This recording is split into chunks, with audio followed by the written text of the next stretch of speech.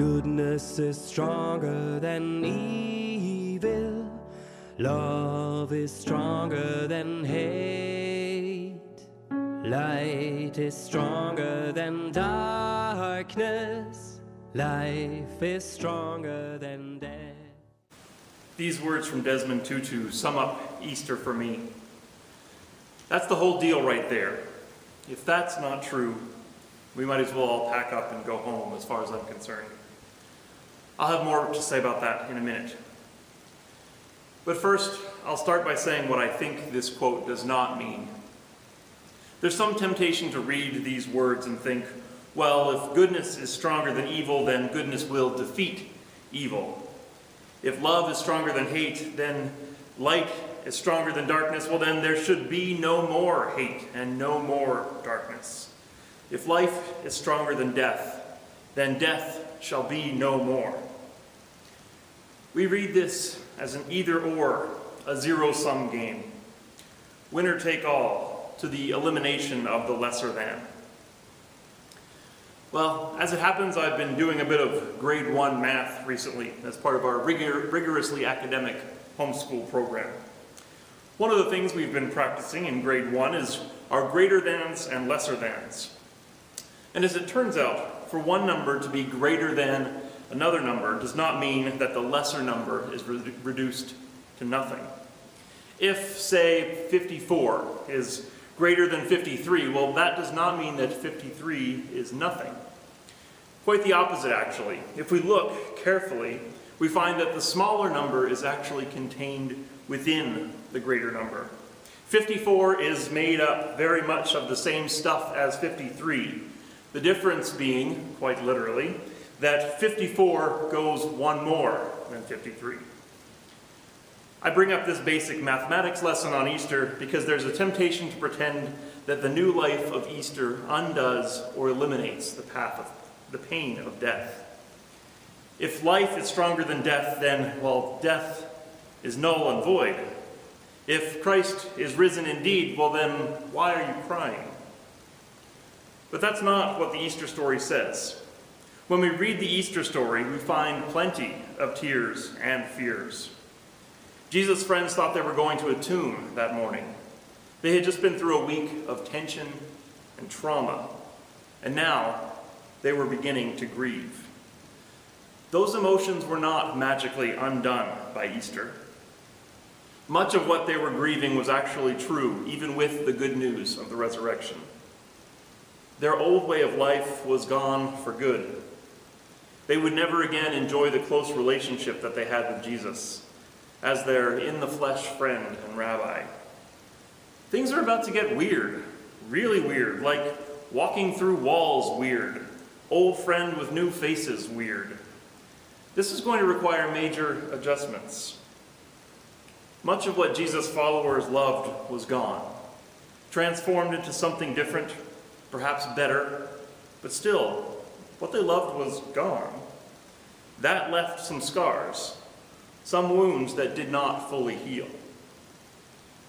Something of that resonates deeply with me on this COVID-19 themed Easter Sunday. If you're not feeling much like celebrating Easter and toasting new life today, I hear you. We are grieving the loss of what was and what we thought would be. That doesn't go away easily, especially when we're still in the middle of the experience. So if you don't feel like cheering today, that's appropriate and healthy. Note the emotions of the first Easter: despair, fear, and doubt. I so admire the honesty of the ending of the Gospel of Mark.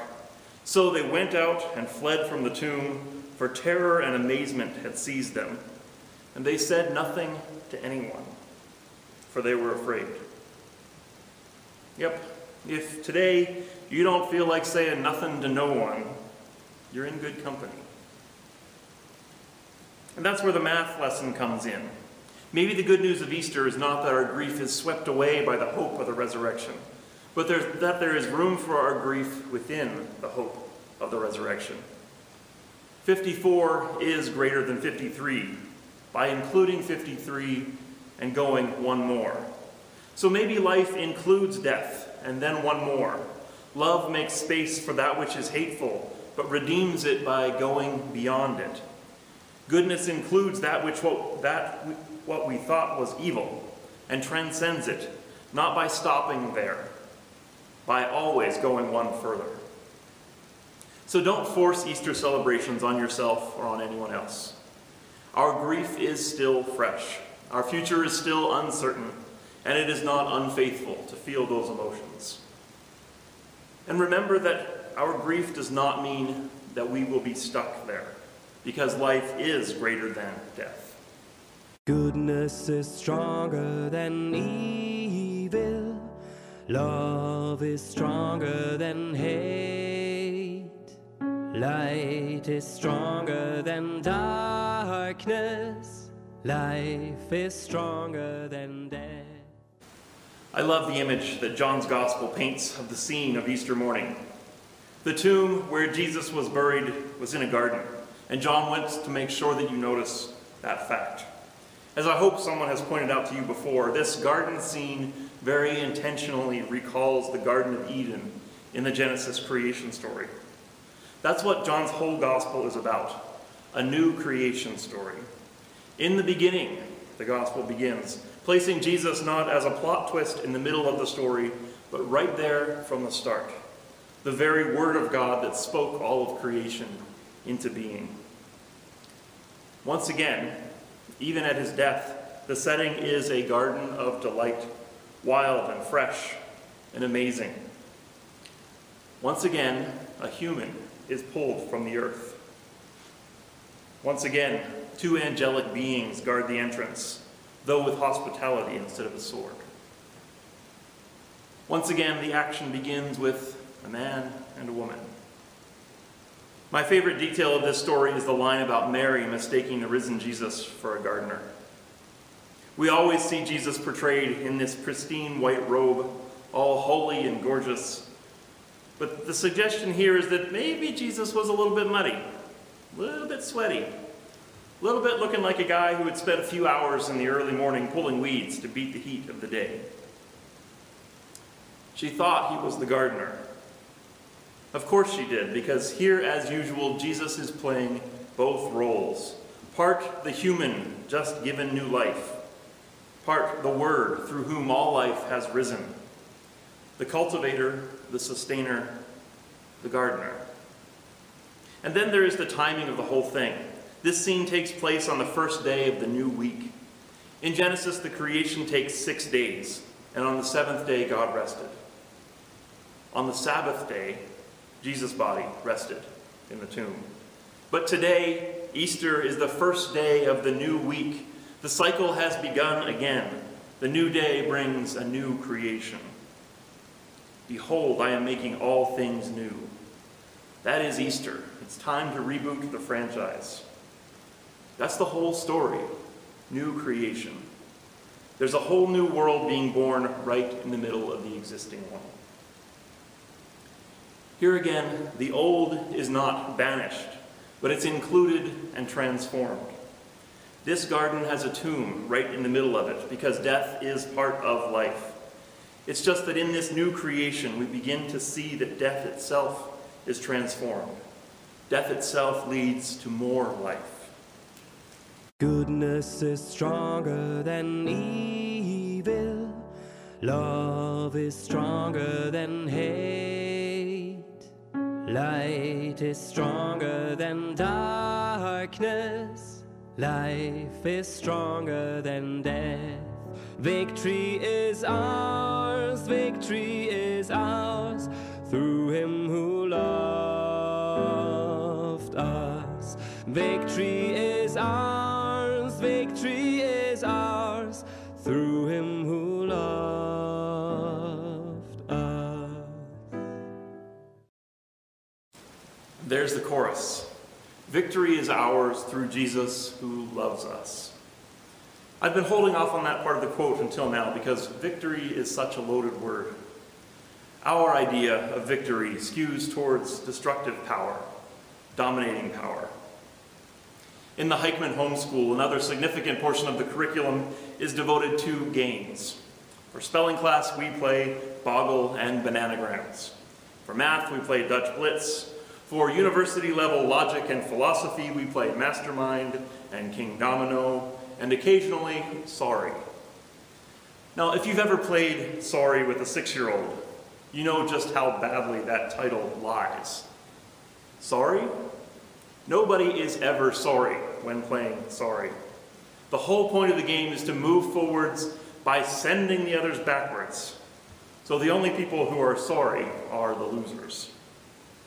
I was awful at good sportsmanship when I was a kid. I was a sore loser and even worse as a winner. Even now as a parent, it's really hard to sit back and let the kids win one every now and then. I want to win. I want to control the game, own the board, kick some butt, destroy the enemy. I want victory! That concept of victory is not only a thing for 6-year-olds. Our concept of winning is about dominance. And if we can work it out to our benefit, destruction. Survival of the fittest. That's the basic understanding most of us have of the world these days. And so when we talk about victory on Easter, the tendency is to imagine some kind of dominating power. If Jesus wins, then someone has to lose, be that the devil or death or those who don't believe in Jesus' resurrection strongly enough in the right way. Sorry. But is the power of God a destructive power? Is the power of God a dominating power? On Good Friday, we see what God's love looks like. Not destroying, but embracing the destroyers. Not dominating, but sacrificing for the good of those bent on domination. Not demanding belief, but laying everything down for those who did not believe. The victory of Easter is true to what I've already said about the greater than power of goodness, light, love, and life. It includes and goes one better. It is creative power, taking what we thought was nothingness and transforming it into goodness. It is sustaining power, the strength to bear all things, trust through all things, hope all things, endure all things. The way of the cross was not a strategic move on the path to a dominant victory. The way of the cross is the victory, the path of love, the path of sacrifice. The cross is what is making all things new. The good news for today is that in the life of Jesus, in the cross and in the resurrection, there is room for all of you. And by that, I mean that there is room for y'all, for sure. But there's also room for all of you. Whatever kind of Easter you're having, whatever you experience in this pandemic, whatever death you're grieving, whatever losses you're carrying, whatever fears you have for the future, the victory of Easter makes space for all of that. And then it goes one step beyond, one step better. Our God is making all things new. This is Easter.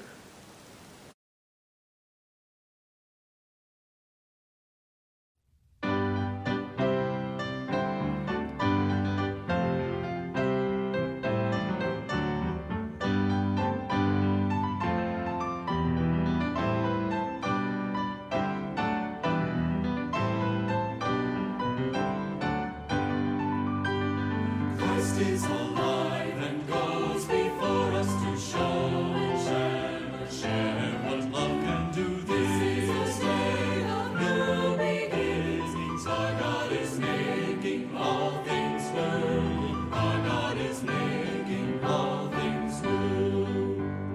This is a day of new beginnings. Time to remember and move on. Time to believe what love is bringing.